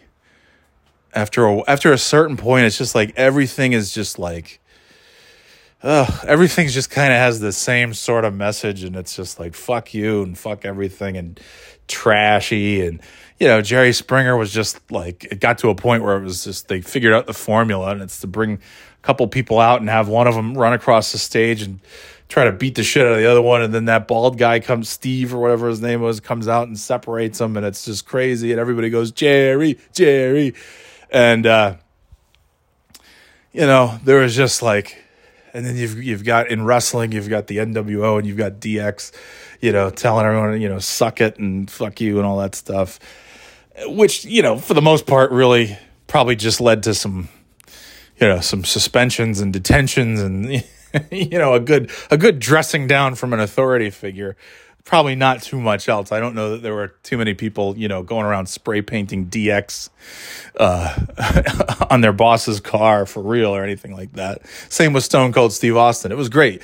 Instead of just like good guy versus bad guy wrestler, now it's the everyman is the hero. The anti-hero is the hero. And he's beating the shit out of the boss, the owner of the company every week. He's living out the dream. He's jumping off of Zambonis. He's kicking him in the nuts. He's spraying him with a beer.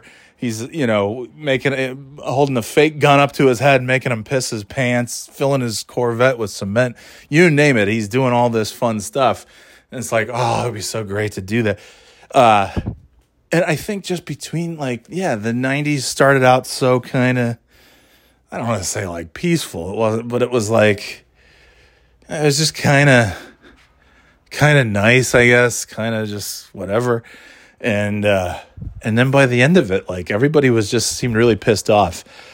Like everything you watch is just like fighting and stuff. And like, UFC is becoming like super popular. Jerry Springer, like I said. And like everything just felt so trashy. And it's kind of maybe a weird thing, but I feel like, Woodstock in some ways was like the culmination of those, what was building towards the end of the 90s, and, stuff just getting more expensive. You're seeing things that are just, not the same as they used to be. And then you go to Woodstock and it's just like, it's like a micro community of like the ultimate corporate greed. Like I said, $4 water. What is it? You $20 to get like a pizza and a water. Or you can drink the feces water. And so people, I remember being pissed off. Like, just like, fuck, $4. Who the fuck? We're just teenagers. And then to hear this sheer guy be like, this really was just kind of, a lot, like basically calling everyone who went to Woodstock a loser. These are people who, they couldn't get jobs and they weren't going anywhere in their lives.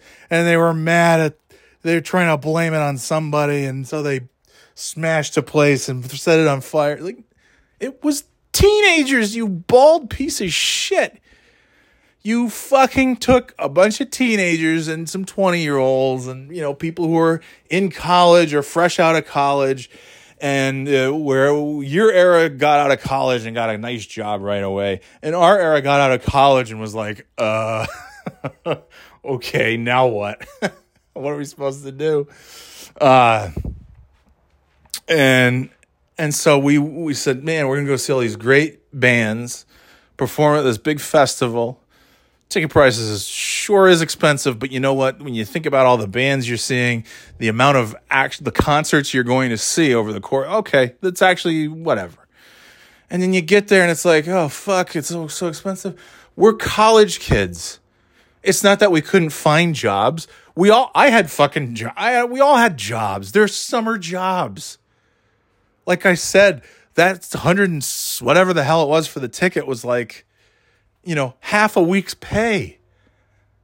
That's not a small number. And I was working in retail. So some weeks I was working 40 hours. Some weeks I was working like 25 hours. I wasn't full time. I asked for as many hours as I could get. That doesn't mean I was going to get them. And then I left for a month to sell Cutco knives and still working at the toy store, and came back and they're like, we're not going to give you 40 hours because you keep leaving, you're selling knives. And what are you doing here? So it was me and a lot of other people working crappy jobs. Probably, if you ask most of the people at Woodstock, all 200,000 of them, I'm sure the majority, they're either still in college, so they're not making any legit money. They're working retail because they're maybe fresh out of college, didn't go to college, still figuring it all out. It's kids. You took kids and you drained them of whatever funds they had. And you didn't provide enough, for the concert venue to be accommodating in any way, shape, or form. So you combine the greedy pieces of shit, John Shear and Michael Lang. And I don't care how much Michael Lang paints himself as, I didn't really know. I was just peace and love, man. Fuck you. You give me a break. You're organizing this whole and you're just like, shucks. Fuck you. Fuck both of you. So you got these assholes running it and just price gouging and taking advantage of kids with no money. And you got kids with no money who have spent 3 days in the relentless heat and blazing sun and 100-degree temps on asphalt. No beautiful rolling hills and farmlands and trees and things like that. No. Fucking airport. An airport runway with a big stage at the end of it. And they've literally spent hundreds of dollars in the course of this weekend on what? Some water and some pizza and some beer and some fried dough maybe, or popcorn, whatever the hell you could buy there. And they've been using porta potties that like the insides and outsides are covered with fucking feces. And the muddy waters around them are covered in feces.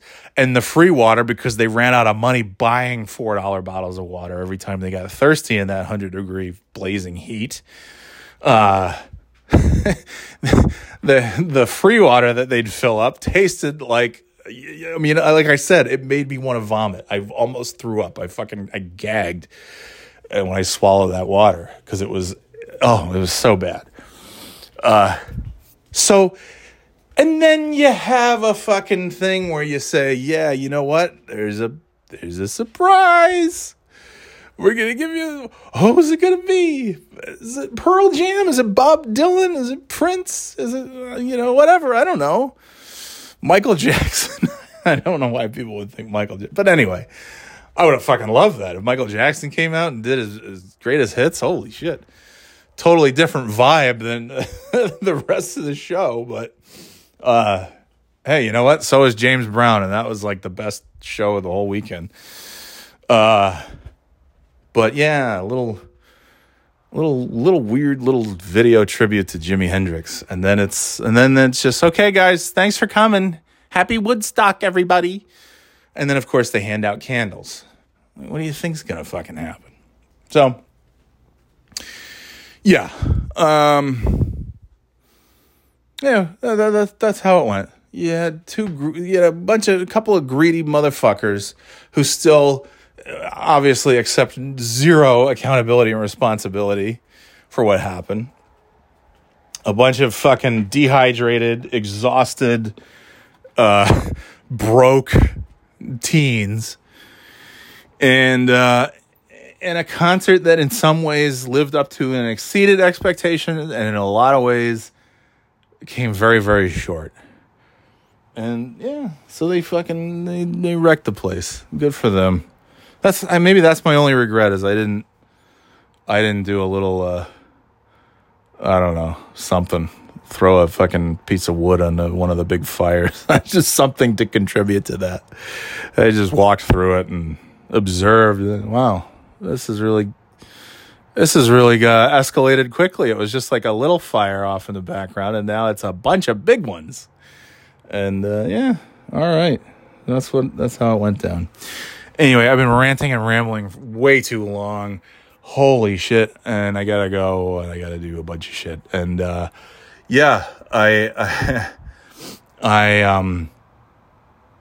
don't know. I guess that's it. You think about how pissed off people are today, and I hate to say it, but it feels like, you keep, a year and a half, 2 years ago, January 6th, they stormed the Capitol because they were pissed off because they thought an election was stolen, even though it wasn't. They thought it was stolen, and they acted according to their whatever, very stupidly, very foolishly.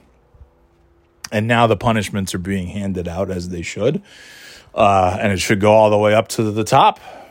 And you got people just, it's just like it's a weird, and it's always been this way, but now more so than ever, because news and information can travel instantly. Not just, the internet, yes, but just having social media where you can just like, if I want the latest news, I go to Twitter, because you just what's trending. Type in the keyword. I'll go to like CNN.com, and it's like, oh, haven't had an update in like 10 minutes, and then you go to Twitter. It's like, oh, okay, this is the update here, and there's video of it, and there's all this before it even makes it to the news. And everybody's just really angry, and I see a lot.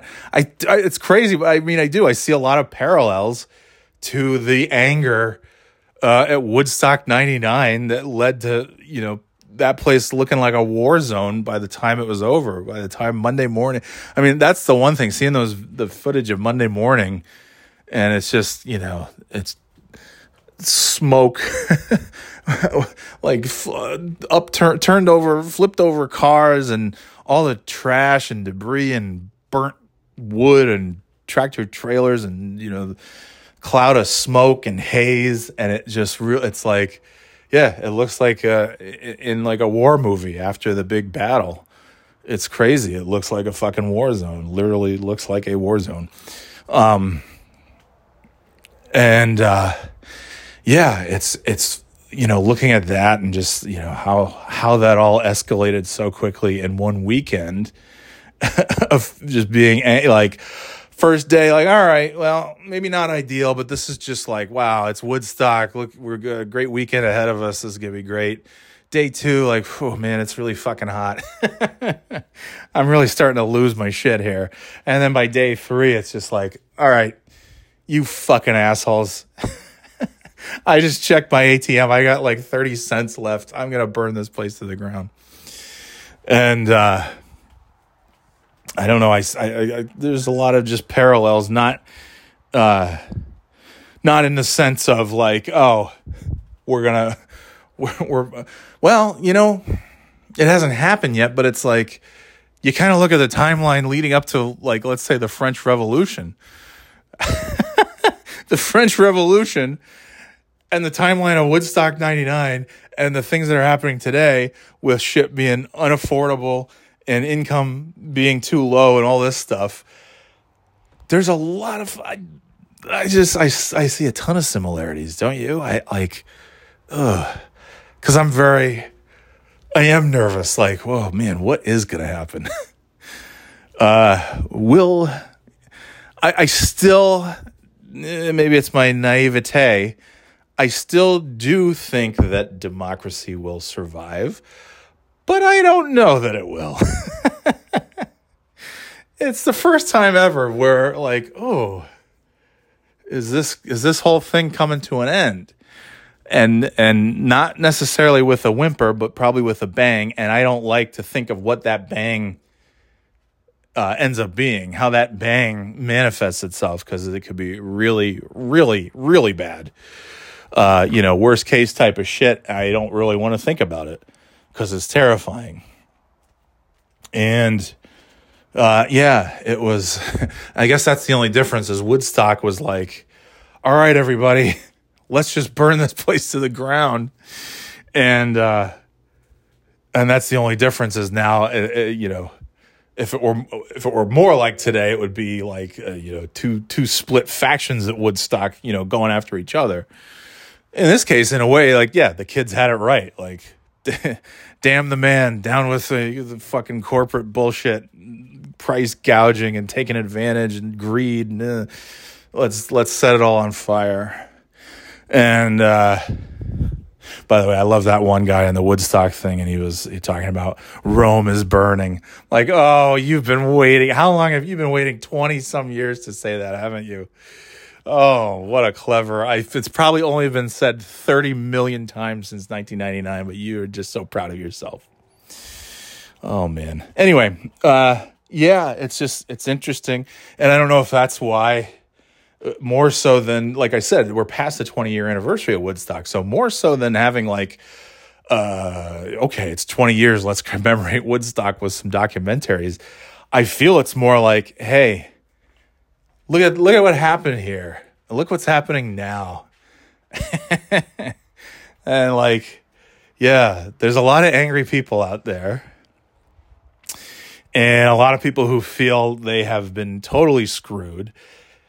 But the difference now is like they don't quite know. Not everybody knows who to blame for that. And that's where things go in a different direction than Woodstock, you know. And I don't know. But it's a weird thing to think about. I hope that's not what happens. I'm admittedly nervous. I wasn't nervous at Woodstock. I guess that's the difference. I knew, like, well, whatever happens, nobody's coming for me. Like, I'm a concert goer too. I got one of these bracelets on. They know I'm one of them. And yeah, I mean, maybe that is more similar. You had the bracelet, and again, people weren't necessarily attacking other people, just things. It was just property damage, that kind of thing. Anyways, I just feel like there's for sure parallels, and that's why these documentaries of Woodstock are coming out, because it's like, hey, look what happened in 3 days. Anybody seeing anything, seeing any similar themes to what's been sort of bubbling over the last however many years on a much bigger level nationally? I don't know.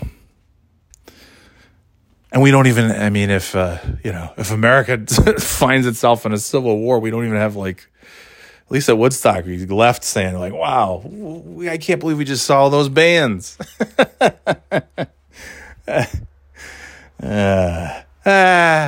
It's funny because it's not fun. I laugh because what else can you do? So anyways, this has been way too long. Holy shit, we're gonna 2 hours. Oh my gosh. Anyway, I don't know. That's what happened. Woodstock happened. It was a great weekend and a terrible weekend at the same time, because I do remember the heat and how miserable I was. But I also remember some of the musical performances, and that I did enjoy a lot of them. You know, not that much. I honestly would enjoy them more now than I did at that time. I'll tell you one thing. After Woodstock 99, I went to one rock and roll concert in the 18 years that followed. I was like, I finished Woodstock. I'm like, all right, well, I just saw like a ton of bands, some of them that are awesome that I would never even think to get. I would never have thought, like, hey, let's go see James Brown, you know. And I got to see all that stuff. I got to hear Robbie Krieger from The Doors, the closest thing anyone will ever come since Jim Morrison died to a Doors concert. And for me, as a huge Doors fan, when I was 13, 14 years old, that was a big deal. As much as I did not want to see Creed, I'm glad we went over and saw Creed, because holy shit, it's the closest thing to the Doors. And Scott Stapp did a hell of a Jim Morrison. Anyway, so there was that stuff, but I left there and I'm like, yeah, that's enough. That's enough with concerts. I guess I did see Smashing Pumpkins at the mall. Oddly enough, Colony Center Mall. There was a Smashing Pumpkins concert just in the middle of the mall, right outside of KB Toys where I worked. It's just a little, like, in front of Sears. Like, what?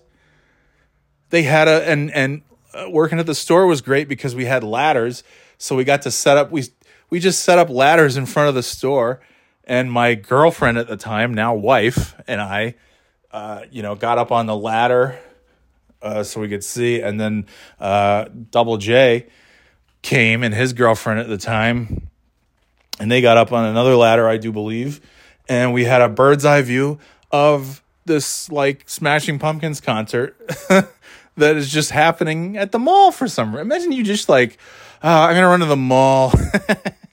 I need some new shoes. I'm gonna head to Sears. And then you open the door and you just hear, like, rock and roll. You just hear the sound of guitar. Like, what the fuck? And then you walk past as you go into the entrance of Sears, and it's like, is that? No, that couldn't be at this mall. Just at the mall? Sure sounds like, oh, it is the Smashing Pumpkins. Oh, fucking weird. What a random fucking, it's just crazy. Anyway, Smashing Pumpkins just playing at the mall. And then in 2007, we saw Incubus, and the Bravery opened for them, which was cool because I was a big fan of the Bravery. I'm a big fan of Incubus too. And that was a wedding gift. It was a couple weeks after our wedding at SPAC, Saratoga Performing Arts Center. Our good friend Sam, who we were friends with from KB Toys as well, and still remain good friends with. And he got us tickets, and we went with him. And yeah. And then I didn't go to another rock concert until 2017 at the Sinclair in Boston when we saw Mew. And then that was like, okay, I want to see concerts again. I'm coming out of retirement. It's time to go see a bunch of concerts. Anyway, yeah, but I was fucking done with concerts after Woodstock 99. I was like, okay, that was a lot. And it was like the best and the worst all at the same time. Like, I loved it and I hated it, and it was great and it was miserable, and it was fun and it was excruciating. And all of those things. And I took nothing really away. It was just like, all right, I was just an asshole. I was, like I said, I was more worried about my eBay auctions and am I going to win the auctions on these Transformer toys? And, which is probably a big part of the reason that I was also pissed off. I had a pretty tight budget as a little 19-year-old retail guy, pretty tight little income. And I just spent a bunch of money to go to Woodstock, and now, I have like, oh shit, I better make sure I have enough money to pay for these auctions that I win. And then the worst feeling was like, oh shit, what if I do win all of these auctions? Then I'm really in trouble. Anyways, at least back in those days, it was just like check or money order. So there was no, it was still a few years away from like the PayPal type stuff, I believe. Anyway, but I didn't see any deeper, cultural thing. It was just like, yeah, everybody was pissed off because it was hot and the water, drinks and food cost too much. And so they fucking tore the place down, and the big surprise, there was no big surprise. And, yeah, so everyone's pissed. According to John Shear, it's the entitled youth of the, like, you motherfucker, you made how many millions off of that entitled youth, you prick. You absolute piece of shit. And now you're blaming, it's just like, it was Limp Bizkit's fault. It was the rock band's fault. Korn was just too much, and Limp Bizkit was just too much. It was just too much testosterone and too much rage. And then on top of that, you know who else's fault it was? All the kids that were there. These entitled little brats who they didn't get a job, couldn't get a good job, and they're just mad at the world. It was all of those people's faults. But it wasn't the promoters' faults. We put on a once-in-a-lifetime concert, a weekend of peace and love. Yeah, okay. Fuck off. But that's how it is, too, because it's like now the people who are in charge are, they're happy to blame, Trump's like, oh, it's the Mexicans. Like, what? It's the Mexicans doing what?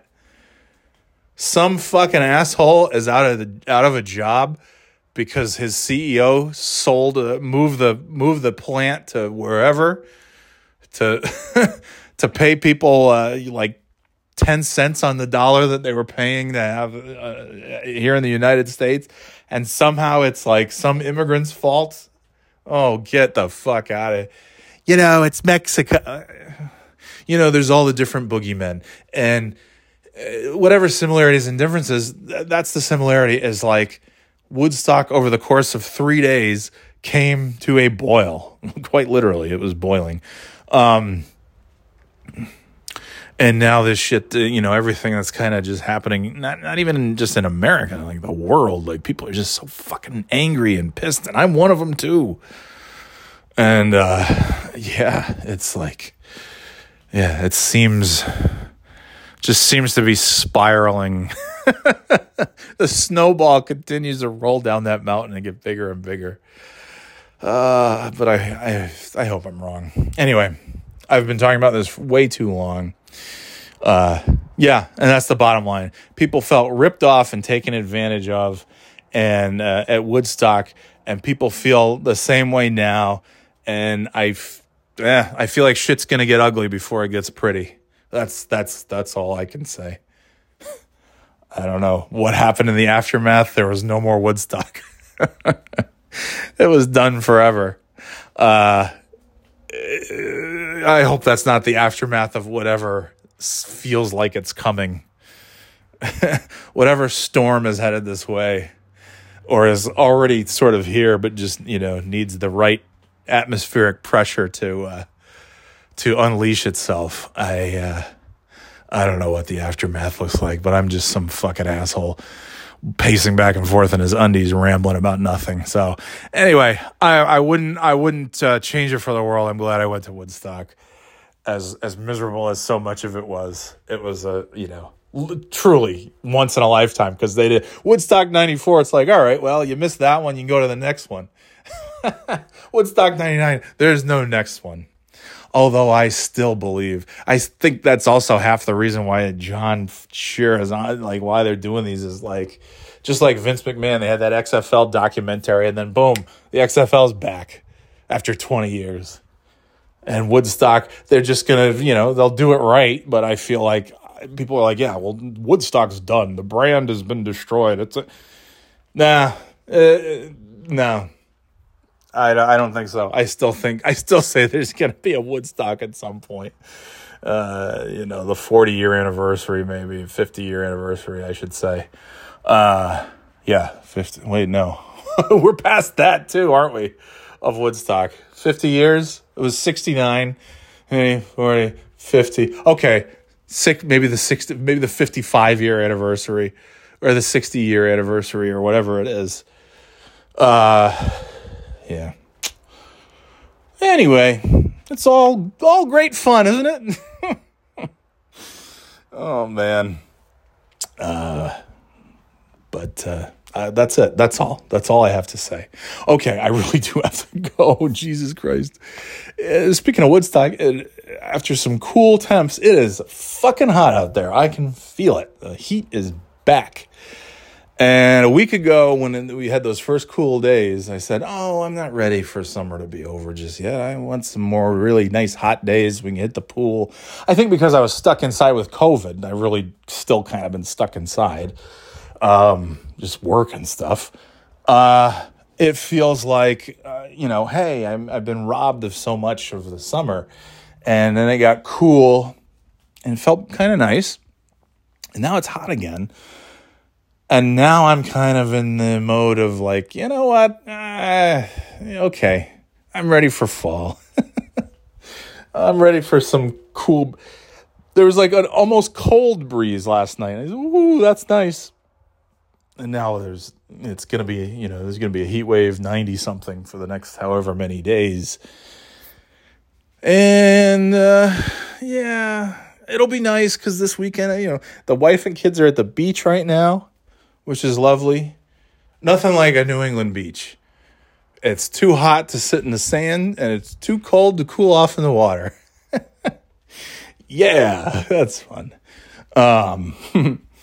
But trust me, the kids will be in that water no matter how cold it is. They'll figure it out and they'll have a good time. I'm a little jealous, I will admit, but not, I'm okay to not have sand all over me. And anyway, so we'll go, we'll hit up the pool this weekend. I don't know what else. I want to see Bullet Train, but now I'm reading the FBI stuff of what a piece of shit Brad Pitt is, and it's like, oh, I don't want to give him money. We were talking about this last night. I've never been a big Brad Pitt guy. I loved Interview with a Vampire and, Seven.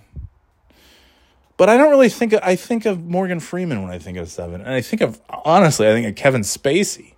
Another asshole.